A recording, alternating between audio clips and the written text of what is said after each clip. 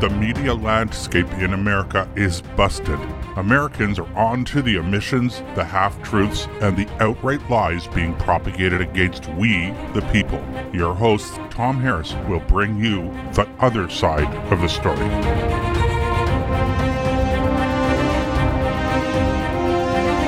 Polar bears have become the poster child of human-caused climate change. We're constantly told that they'll soon become extinct if we don't do something to stop it. In particular, we're being told that the reduced sea ice is devastating their populations. But it might surprise people to know that the polar bear population is thriving. Yeah, you're right. The polar bear is an incredibly resilient species that has lived in changing conditions, changing climate throughout history. But that, of course, doesn't fit with the climate change narrative. Our guest today is Dr. Susan Crockford, who will be giving us the real history of the polar bear and why activists have picked the wrong poster child for their cause. My co-host, Mary Jean Harris, will introduce our guest. So over to you, Mary Jean. Yeah, thanks. Dr. Susan Crockford is a professional zoologist with a PhD and more than 40 years experience, including work on the Holocene history of Arctic animals. Susan Crockford earned her undergraduate degree in zoology at the University of British Columbia. She was an adjunct professor at the University of Victoria, BC for 15 years. Polar bear evolution is one of Dr. Crockford's professional interests. She writes a science blog about polar bears at polarbearscience.com. Welcome to the show, Susan. Thank you. It's a pleasure to be here. Yeah, it's great to see you. So, can you give us an overview, Susan, of how polar bears developed from brown bears and came to live in cooler climates? Well, if you take all of the evidence into account, it really looks like polar bears arose from a brown bear ancestor off the coast of Ireland about 140,000 years ago. The way I think it happened is that a few fearless brown bears colonized the offshore pack ice, and they lived and ate only seals. And they mated, stayed out there all year round, and mated only with each other. And that as a consequence, within only a few generations, the new population of early polar bears would have been physically, physiologically, and behaviorally different from their brown bear ancestors. They would have been all white or mostly white, with shorter claws and a less aggressive nature. Their bones, skull, and teeth would have also been distinctly different. Yeah. So when did they become white? Did it take very long for that to happen? Well, that's all I'm saying. It looks like really the process seems to happen within only a few generations, probably less than 10 generations, and maybe as few as 4 or 5. And for polar bears, a generation is about 10 years. So we're talking about 40 or 50 years. Wow, that's super quick, isn't it? Super quick. And it's something that a lot of people don't realize is that there is a lot of research going on species changes like this. And there's this new realization that this process can happen incredibly quickly. Mm-hmm. And you were saying less long claws and less aggressive. Is that so? The brown bear is more aggressive than polar bear. Yeah, and so that when you have places where polar bears and brown bears or grizzlies interact, the grizzlies are much more aggressive, and in fact, to the point where you can have a female grizzly, which is half the size of a male polar bear, but a male polar bear will run like crazy away from her. Wow. So they have actually the polar bears have kind of a natural aversion to the grizzlies because they're so aggressive. Oh, wow. That's amazing. So I was reading that polar bears are the largest land-based carnivore. Is that true? Yes. Well, they call them, land-based because they're bears, but it really varies. Some accounts will classify them as a land animal, and others classify them as a sea mammal, because they really can spend all their life out on the sea ice and never come to land. And so, it's really a matter of semantics. But yes, if you're looking at, especially comparing the bears, they are a lot larger in most respects from a grizzly. They're taller at the shoulder, and they can be heavier than a grizzly, even the largest of the grizzlies. Yeah, it's interesting. One of my friends who was teaching at Carleton, they had a program where they would drop students in the Arctic and let them navigate themselves through a certain region, and then they would pick them up. Well, this turned out to be a lot more dangerous than I expected, because one of the girls actually was stalked by a polar bear for a long time. Yeah. And they did rescue her. But I mean, I guess polar bears, even if they're not as dangerous as grizzlies, they're still dangerous, right? Well, I mean, when I was talking about aggression, it's really the aggression between each other, is that they're between brown bears and polar bears. The grizzlies are more aggressive than the polar bears, but certainly polar bears are more predatory than grizzlies. Because they eat only animals. They are a carnivore, and they're really very proficient at stalking. And that's one of the prime methods they have of hunting. And so they are very dangerous to any animal or humans in the Arctic. Yeah. What's the difference between grizzlies and brown bears? Nothing really. It's really more a matter of terminology. And one of the main things is that in Europe, there are no brown bears, or black bears rather. So in Europe, all brown bears are called brown bears. But in North America, we have brown bears and black bears, but some black bears can be brown.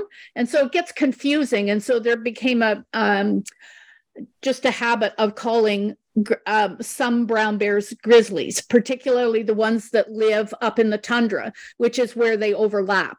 So most often where you see polar bears and brown bears overlap, they tend to be in the areas where what we call tundra grizzlies occur. So I will tend to say grizzly when I mean brown bear, but they're really the same animal. Oh, okay. Yeah, that's great. Right. And so when they do, research on the history, do they focus more on like fossil evidence or genetics, or I guess they do a combination of both? Is that right? Oh, for trying to figure out like the origins of the bears or that kind of thing is what you mean? Yeah. Well, yeah, for sure. They're looking at fossil evidence is a big thing. And there's lots of fossils of brown bears and grizzlies around the world. In fact, bears have one of the best fossil records of any animal, but polar bears have hardly any fossil record at all. And you can kind of understand that if you think about the fact that they're living out on the sea ice, if they would tend to die there, and then their remains would sink to the bottom of the ocean. And so their remains tend to be very rare as fossils. And so far we've got for really about half a dozen actual, like older than the last ice age fossils. So that picture of you that holding a bear skull, yeah, I think on your website, is that an average size bear? Yes, and that one actually is a cast of a polar bear skull. Oh, okay. So, okay. Yeah. So another thing we were interested in knowing about is what's the biological mechanism behind the evolution of brown bears into polar bears? Well, the theory that I have developed to explain this involves thyroid hormone metabolism. And, people may think about it and understand it in terms of their own biology, is that the thyroid gland is in the throat in humans and in most mammals as well. And in this, and to understand how this works, you kind of have to understand what thyroid hormone is and what it does. And that thyroid hormone is responsible for all steps involved in basic metabolism. So, turning food into fuel and into fat and then back into energy again. And it also controls brain and body growth from the moment of conception of an embryo. It controls the growth and development of the skeleton and the teeth. It's required by an embryo even before its own thyroid gland is developed. So all the thyroid hormone that the embryo needs for development is coming from its mother. So that's an important consideration here, because it means that you've got a control mechanism going from one generation to another in a way that doesn't involve genes. And in animals that don't have a placenta, that are laying eggs, for example, the thyroid hormone that they need for this growth and development comes from the egg yolk. And it's, thyroid hormone is a really interesting molecule because it has the same structure in all organisms. And it can be absorbed through the digestive tract from food as if it was a vitamin. And this is an important consideration, and it's one of the things that makes thyroid hormone unique. And it's a protein-like molecule with iodine atoms attached. And the iodine is what makes this molecule unique. And most plants need iodine as well. And they store it actually as thyroid hormone, even though they don't have a thyroid gland or an endocrine system. And that's because there is a natural sort of biochemical affinity for all the components of thyroid hormone as a molecule, and that the iodine atoms are naturally attracted to it. And so that's how plants will store it, which means that an animal eating a plant with thyroid hormone stored in it will actually be consuming thyroid hormone that can be absorbed through its digestive tract. And these connections to the environment are kind of important overall to the understanding of it. And thyroid hormone is also controlling all kinds of other things like hibernation, the annual molting of hair, and the coat color transformations that you have from season to season. The transformation of a tadpole to an adult frog, for example, is controlled by thyroid hormone. So you have these kinds of things going on. And it's that important that thyroid hormone production really affects virtually all bodily functions in a time and a dose-dependent manner. And because it's kind of the body's hormone coordinator. Mm-hmm. But how does that relate to evolution from brown to polar bears? Well, it kind of works like this, in that what I'm looking at is the evidence that thyroid hormone is intimately involved in the stress response. Mm-hmm.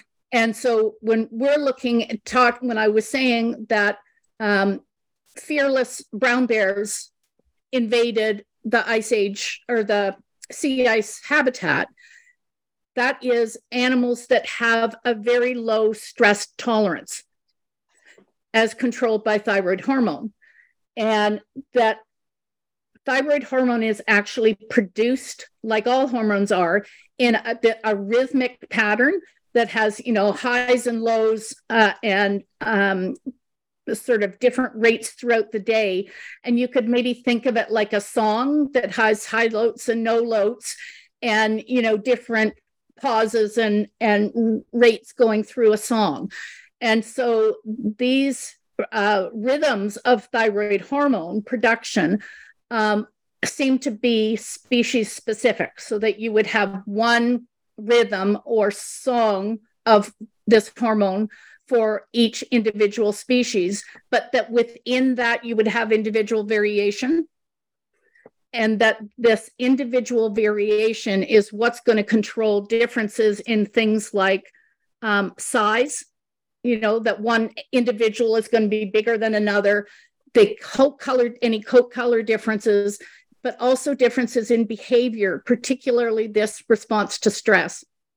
Mm-hmm. And so the idea is that if these only stress tolerant animals are brave enough to go out and invade this new habitat, then you create a population of animals that is physiologically different from the population it came from. And once they start interbreeding only with each other, you've got a new population that has only a subset of all of the variation that was present in the original brown bear population.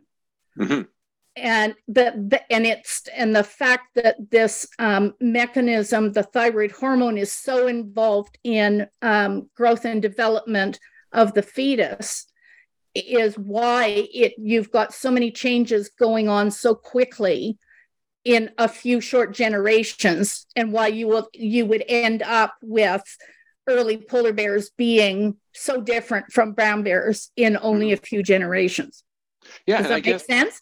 Yeah, and I guess the offspring that were not stress tolerant wouldn't have as good a chance of surviving. So there'd be a certain amount of natural selection involved there too, right? There would be that, or the other possibility that occurs to me is that if they're still close to land, they could always go back. Mm-hmm. In the early stages, they could always go back and take their chances in the stressful environment, or the challenging environment that they left from. Mm-hmm. Mm-hmm. Yeah. Now, I guess we have to look at how Arctic sea ice affects polar bears, because people get the impression that they need sea ice the year long. If you have a summer with no sea ice, that they're all going to die. But that's not really true, is it? No, really. The bears need it. You really have to go back to the seals, because the seals are what the bears are primarily eating. And the seals need ice from about March until the middle of May. Okay. And they need the ice to give birth on, and they mate. And they give birth and they mate shortly afterwards. So the process, the giving birth and mating happens in a very tight time frame. And as long as there is sea ice during that time period, then there's going to be lots of baby seals for the polar bears to eat. And they consume at least 2/3 of their yearly calories during that spring feeding period. So that's really what gets them through the summer, when the ice in most areas disappears, and they go into a fasting mode. So as long as they're good and fat going into the summer period, then it doesn't bother them. That's part of their, usual routine. Mm-hmm. Mm-hmm. Bob Carter used to show a slide of polar bears, and he said, well, this must be virtual reality. Bob Carter was the ICSC chief scientist for quite a long time, but he's passed away. He was an oceanographer and geologist in Australia.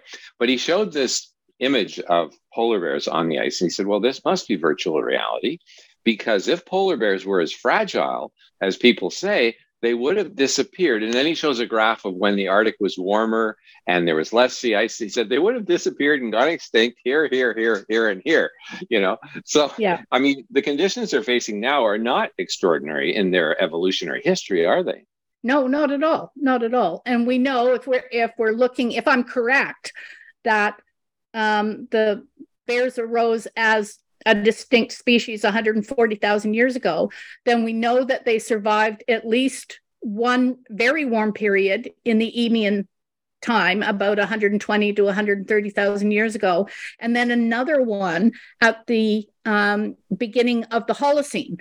And that the Holocene warm period lasted for about 1,600 years. So it was, we had the Ice Age, and then it got very warm very fast, and then it got colder again. So that very warm period at the beginning of the Holocene was also much warmer than it is now. Mm-hmm. So Bob was right. He said it must be virtual reality if the bears were that sensitive. And then he shows them sitting there with the cartoon. They're frying a penguin over a fire, just having a great time. Yeah. I guess just before we go to our break, then, it sounds like polar bears are a pretty tough animal. I mean, in comparison with, others that might be too fragile to survive, they have put up with a great deal over their evolutionary history. Well, exactly. And really my view of it is that their evolutionary history has shaped their adaptability. If they didn't have the innate ability to have this kind of both flexibility in terms of behavior and movement and that kind of thing, they just wouldn't have survived.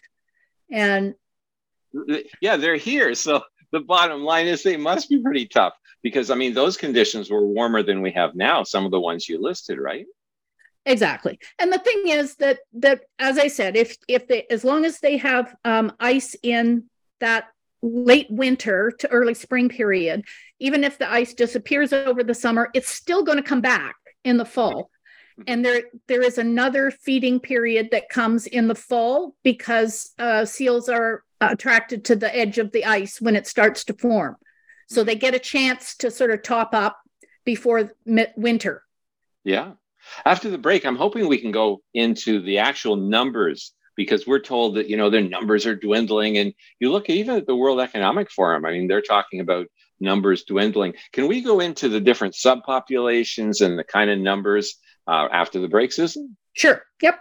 Okay, good. So stay tuned. We'll be right back with polar bear zoologist Dr. Susan Crockford after the break.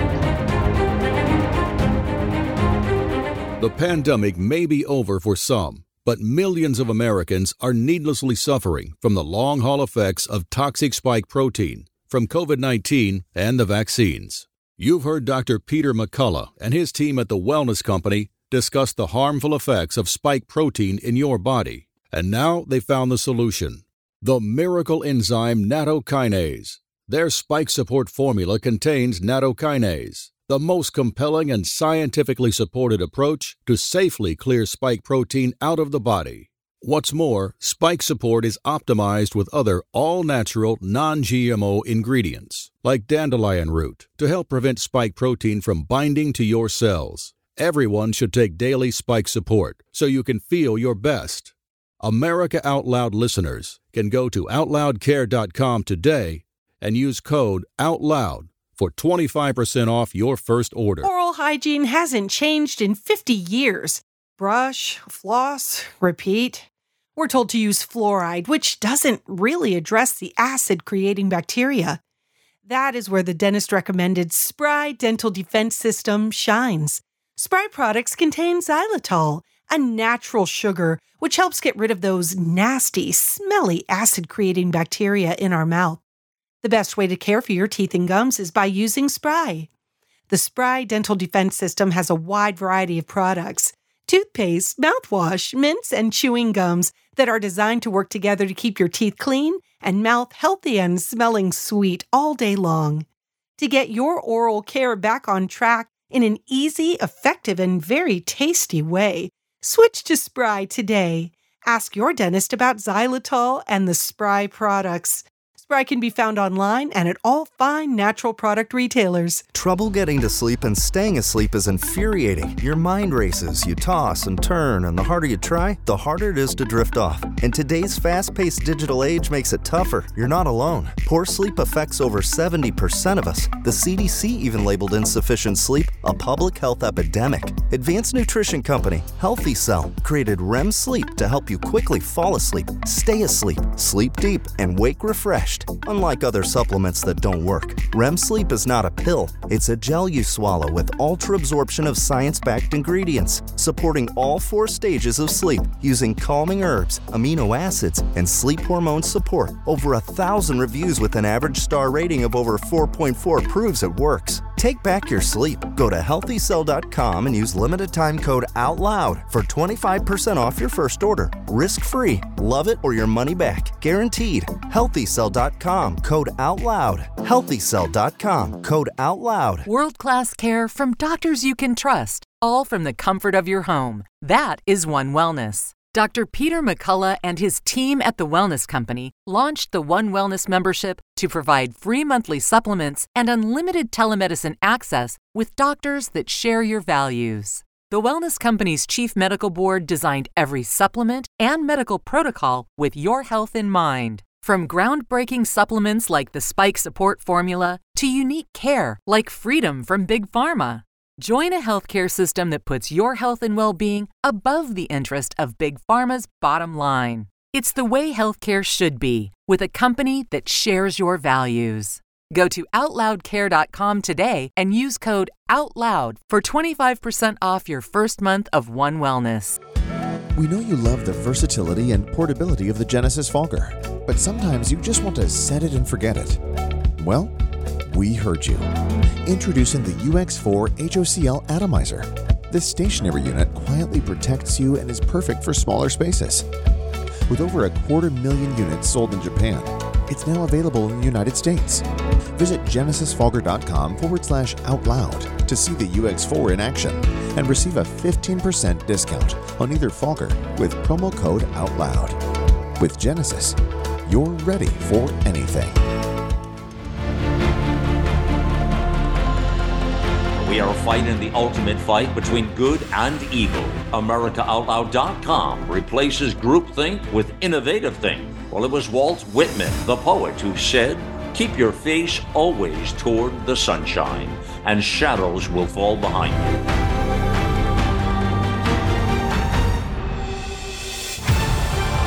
America Out Loud Talk Radio. Liberty and justice for all.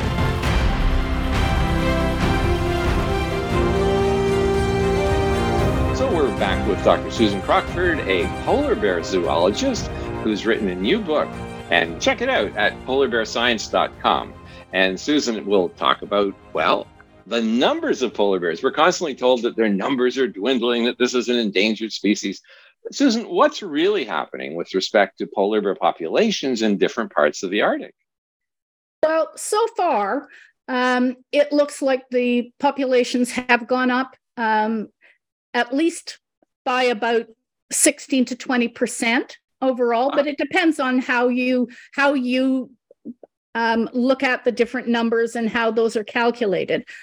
But one thing we know for sure is the populations overall have not declined as expected, and so it really calls into question some of these predictions of imminent catastrophe, and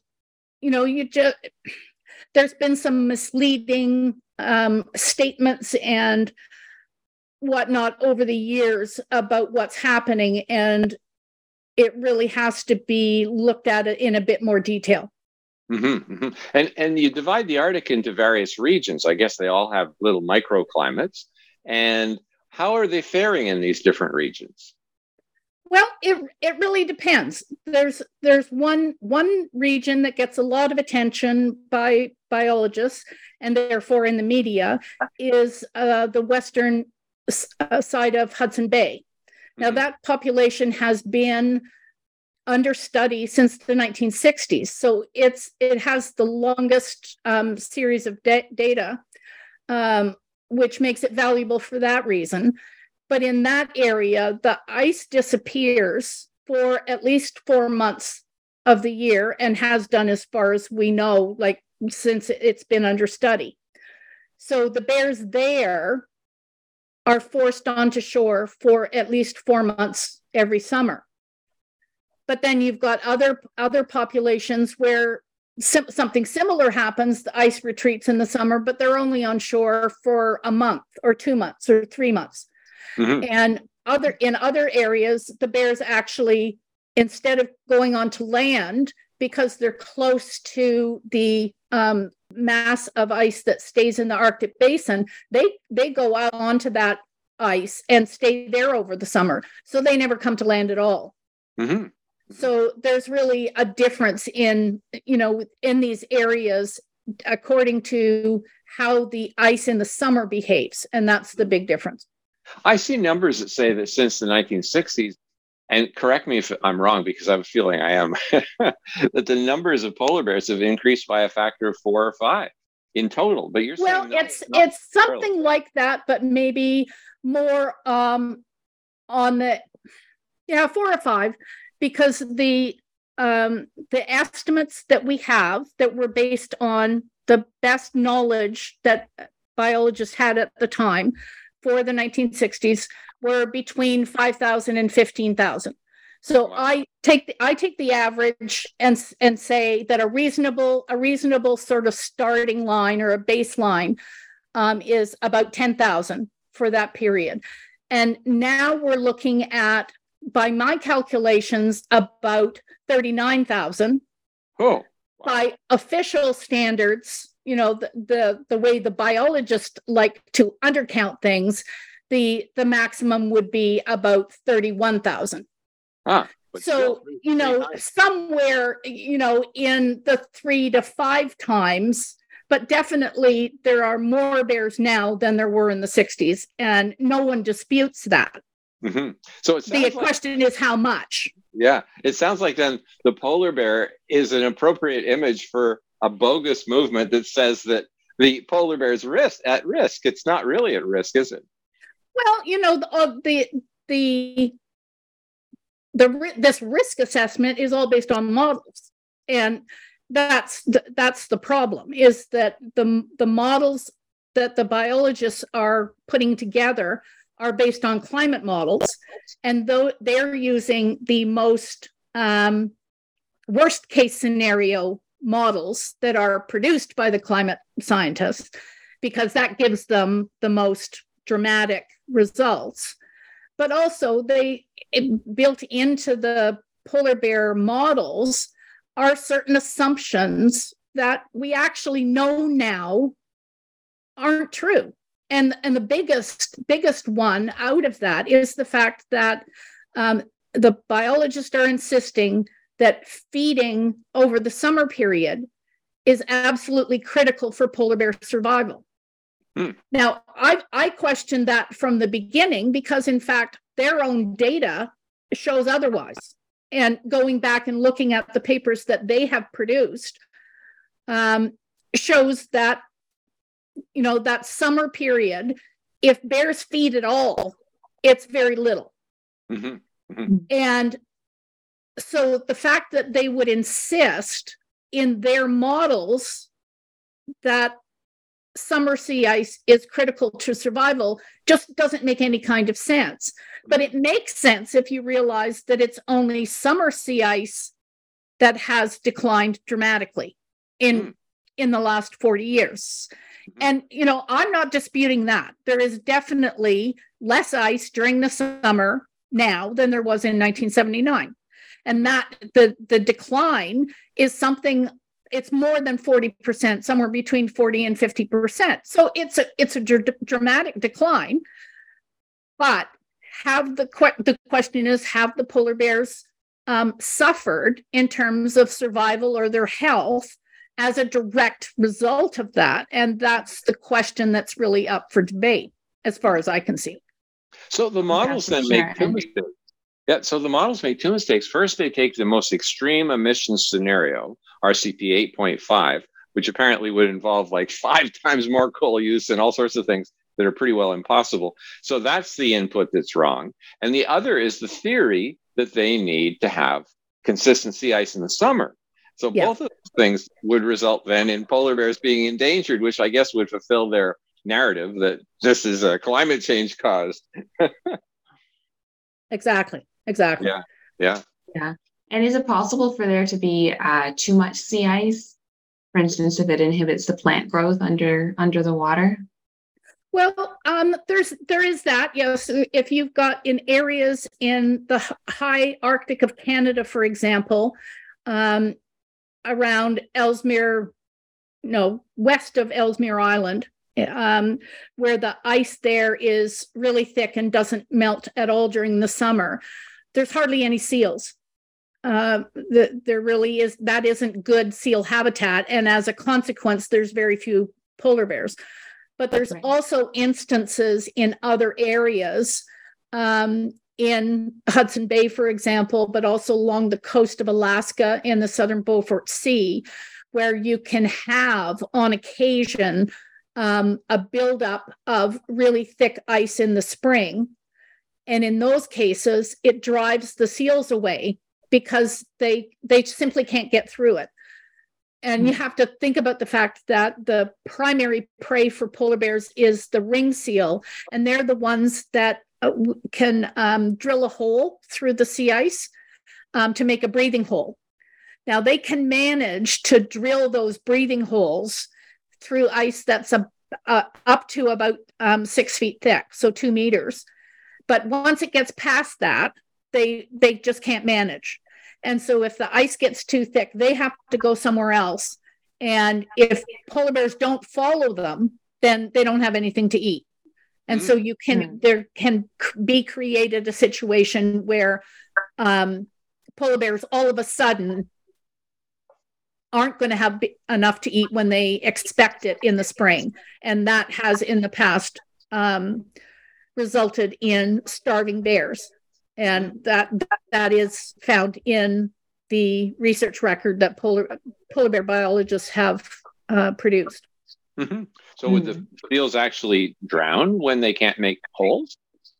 Well, if it happened very quickly, but usually it happens, I guess, over a long enough period that they understand what's happening and they just move into areas with less ice. Like there was a period in the early 1970s, for example, where the biologists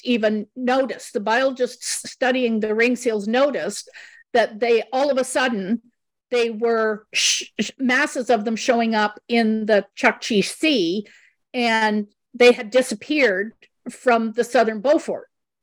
And when they talked to each other, they realized that they must have moved. And then the researchers on the ground were there saying, oh, well, we've got these thick ice conditions, and that is likely what has driven them out.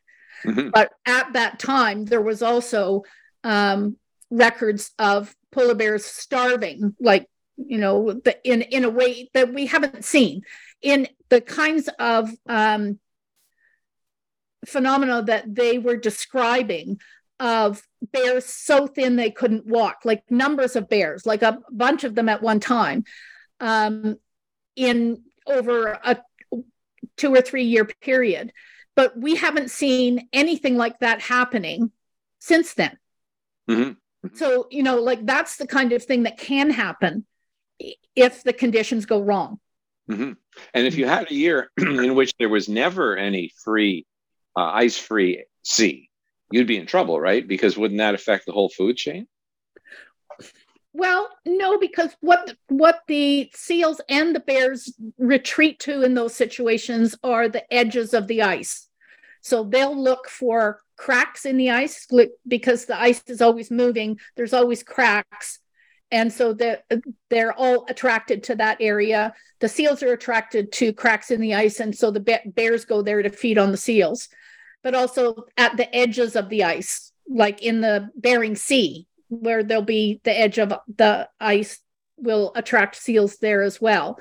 Mm-hmm. And there's also areas throughout the Arctic that are called polynyas, and that are areas that have, currents and winds that tend to produce areas of open water within the sea ice. It's either open water or very thin ice where these animals can survive over the winter. Mm-hmm. But are there conditions that could exist where, because of a lack of sunlight into the ocean, you'd have less phytoplankton, then less fish, then less seals, and that could be a threat to the polar bear? Oh, yes, for sure. And certainly, as I was saying earlier, we see that in the high Arctic, where there's very thick ice, very few seals and few polar bears. Mm-hmm. And that kind of situation that you're describing probably occurred during the ice ages, when the ice got so thick, in fact, in the Arctic basin, that it would have driven seals and bears completely out. So they would have had to go into the North Atlantic and the North Pacific in order to survive. Mm-hmm. And in those areas, then there would have been thinner ice at the edge that was, more productive and would have sustained their lives. Yeah. I'm kind of curious, if you're living on an ice pack, where do you live? Where do they raise their young, and where do they sleep? Well, the animals that stay out on the ice, they look for areas that have ice buckles up because it moves, it compacts in certain areas. And then when it snows, it will create areas where almost like hills that are snow mountains kind of thing. And they will excavate dens into those areas and make a den out on the sea ice. And otherwise, they just walk around, looking for seals, hunting. They just kind of walk everywhere. Oh, that's cool. So they actually can make dens right on the sea ice. Oh, yeah. Yeah. And certainly like the bears that are in the southern Beaufort Sea, some of those bears come to land onto Alaska to make their dens, but a good proportion of them actually stay out in the sea ice their whole lives. And that has always been the case, as far as we know. I rarely see pictures of big groups of bears. Like, are they quite solitary animals? Yeah, they tend to be. And, part of it, I think, is the competition. And where you see them coming together is usually at a food source. So something like, a carcass of a whale, for example, as long as it's outside the breeding season, then you would have them kind of relatively amicably coming together to feed on that carcass. Or things like if you get beluga whales trapped in a polynya because of shifts in ice, where they're in a small space and can't breathe, then bears will congregate and start feeding on those whales. Where are most of them located? In Canada or Soviet Union or Russia? Canada has most, and in fact, probably the most of the literature says 2/3 of the world's polar bears are in Canada, but that's because there's few counts of the bear populations in Russia, and so the Russian populations are always undercounted when you're looking at any of those kinds of estimates. So, right. Okay. So we already touched upon this a little bit, but how have scientists and activists been misrepresenting the data related to polar bears and climate change, to do with the sea ice or whether the polar bears are... As I said, really, to me, it really comes down to their insistence that polar bears need summer sea ice in order to survive, when they know that in fact that's not the case. And that's the first part of it. And then they also have been emphasizing data from some of the subpopulations that really are outliers. Like as I said, the bears that are in Western Hudson Bay have been studied for the longest. So they've got, quite a bit of data from that area. But the fact is that area also is rather unique in terms of what happens with bears elsewhere. I mean, those are the bears that spend 4 months of the year on land, whereas virtually all of the other populations don't do that. And so they're doing something different, and they may not necessarily be representative of what's going to be going on in the rest of the Arctic. Yeah, now, for sure. So does that make sense? I mean, there's those two big things, I think, that really kind of skew the perception of what's going on. Yeah, so it sounds like they're kind of just cherry picking data. Yeah, to a certain extent, for sure. Now, if people listening to this program are in northern Canada and they happen to encounter a polar bear during that 4 months near Hudson's Bay, what should they do? Like, is there some way to reduce your risk of being attacked?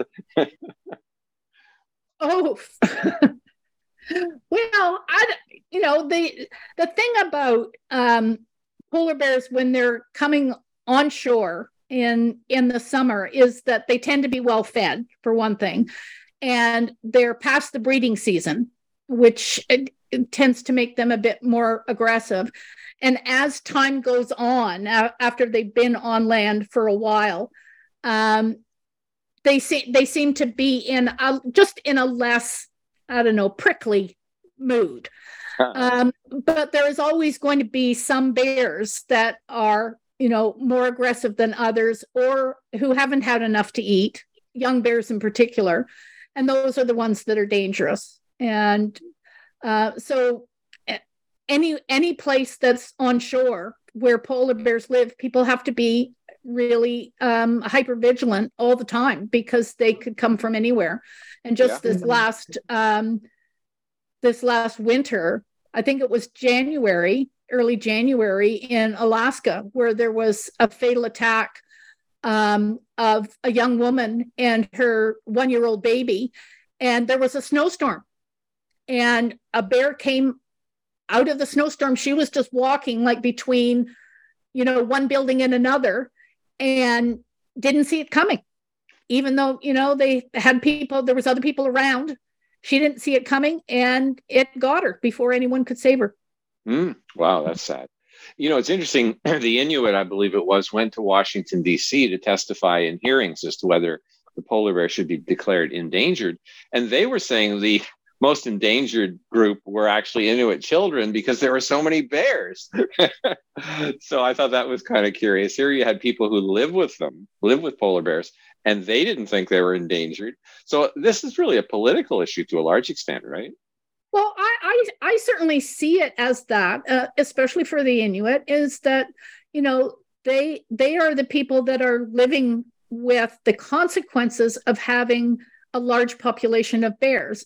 And if we go back to the idea that there were many fewer bears in the 1960s, so we're talking about people who are the age that you and I are, living and growing up in the Arctic during that time, there would have been hardly any bears, which means within their own personal history, they wouldn't have had, the experience of dealing with large numbers of bears, and they would have been able to go out, camping and going out hunting with much less risk of encountering a polar bear. But now that numbers are up, they're trying to do the same kinds of things and facing a much increased risk of having a dangerous or fatal attack. Mm-hmm. Yeah, occasionally I've seen pictures on the internet of a small home being trashed by a polar bear. Is that the consequence of a bear being hungry, just trying to get in? Oh no, yeah, because they're always hungry. They're always going to be looking for food, because food is so critical to their survival, and they are so attracted to smells. They've got a very sensitive sense of smell, and they are particularly attracted to anything that is oil or fat like. So any kind of stored food, but also any oil product, any vinyl, anything that's rubber hoses, antifreeze, all of those kinds of products that is going to attract them. And they can get in there and destroy things like a snowmobile. They'll chew on the rubber, they'll chew on the vinyl seat and basically destroy it. So that's not a fatal attack, but that might be that person's livelihood, their means of transportation. And it's an expensive piece of equipment that I don't know if insurance would cover that, or if anyone would have insurance in that. But it makes it very difficult for them to continue their existence. Yeah. So you put in an insurance claim, the polar bear ate my snowmobile. Yeah. Yeah, that's funny. So what's the outlook for polar bear population in the future? Well, I'm really optimistic. I mean, after having gone through this process of looking at the evolutionary history of the bears, it seems to me like there is very little likelihood that anything would challenge them that they haven't already been through. And as long as they have that ice in the spring period when the seals are on the ice giving birth, then they're going to be fine. If something should happen so that there was not any ice at all, like even in winter, then the bears would be extinct. No question. But, we don't have any of the climate predictions or suggesting anything near like that. And hasn't it been a success story in a way? I mean, like the concerning stopping overhunting, isn't that one of the reasons that we've seen an increase in polar bears? Absolutely. And, that really has been the biggest threat to their survival. We know that, there has been there was a decline in the early 20th century due to sport hunting. And that's what led to the fact that the bears were down to about 10,000 animals. But there was a previous situation in the late 1800s to the early 1900s where it was actually whalers who were slaughtering the bears. And that one, caused a huge population decline as well. So the bears have actually gone through two very serious overhunting sessions in a very short period of time. And my guess is that they haven't even really begun to fully recoup their pre-hunting population levels. Mm-hmm, mm-hmm. So the last question I had for you, Susan, was, has this been personally or professionally dangerous to you to be saying these politically incorrect things? Because, certainly I know some of the scientists have had death threats. Tim Ball, who sadly has passed away, who used to live in the same city that you're in Victoria, he had serious death threats. And I'm just wondering, have you seen for your career or personally issues concerning you saying things that are not what the environmentalists agree with? Well, yes. And, it hasn't gone so far as death threats, but certainly I believe that my outspokenness on this issue is what caused me to lose my adjunct professor status at the University of Victoria. And some of the polar bear biologists have really gone on a mission to make sure that journalists in particular see me as an unreliable or discredited source of information so that I don't have access to getting any of my information to the mainstream media. But it turns out now that the way things are swinging, that the mainstream media is becoming less and less relevant and more people are getting information from alternate sources. So joke's on them. Yeah, exactly. And I should direct people to your website, polarbearscience.com. You're updating that regularly. I see lots of things in 2023. Oh, yeah, for sure. And, my new book, as I said, is just out over the last 2.5 weeks ago, is called Polar Bear Evolution, a model for how new species arise. And it's available on Amazon. Mm-hmm. And, I really do think it's something that brings together all of the things that I've been investigating over the last dozen years or so, because it's bringing in, it brings in the climate change issues, because you can't discuss polar bear evolution without discussing and understanding climate change. Mm-hmm. And so it really is, the penultimate representation of my work. Mm-hmm, for sure. So what are your plans going forward besides marketing your new book, which we'll link to, by the way, when this goes to podcast on Monday? What are your future plans for research? Well, go up and introduce yourself to a polar bear. Well, I think I'm really too old for that. But, one of the things that's next on my agenda is a new novel. Oh, so I've written two novels so far that focus on they're science-based thrillers. Oh, wow. That focus on polar bears. And I think I'm going to switch species this time and look at something else, but with the same kind of focus of being a science-based thriller. And it's just a different change of pace for me to kind of move away from science-focused writing. Yeah, so this sounds like Michael Crichton. These different books like State of Fear. I don't know if you read that. Yeah, I did. Yeah, that's deadly. I'll put a link to that because it talks about environmentalists actually creating disasters so that they could point to them and say, look, that's climate change. But they can't point to polar bear demise as climate change because there isn't any polar bear demise. Exactly. But I see these novels as being another way, if written correctly, that you can inform people who would never pick up a science book.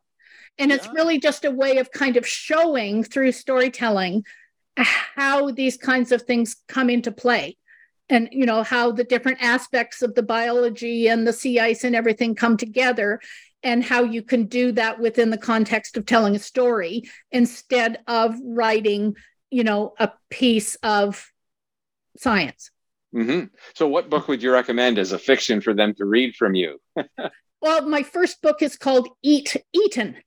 Eaten? Oh no. Eaten. As in not just attacked, but eaten by a polar bear. And it's set in Newfoundland. Mm. Yeah, we'll link to that. I've had really good reviews from that, and it's actually one of my bestsellers. So yeah.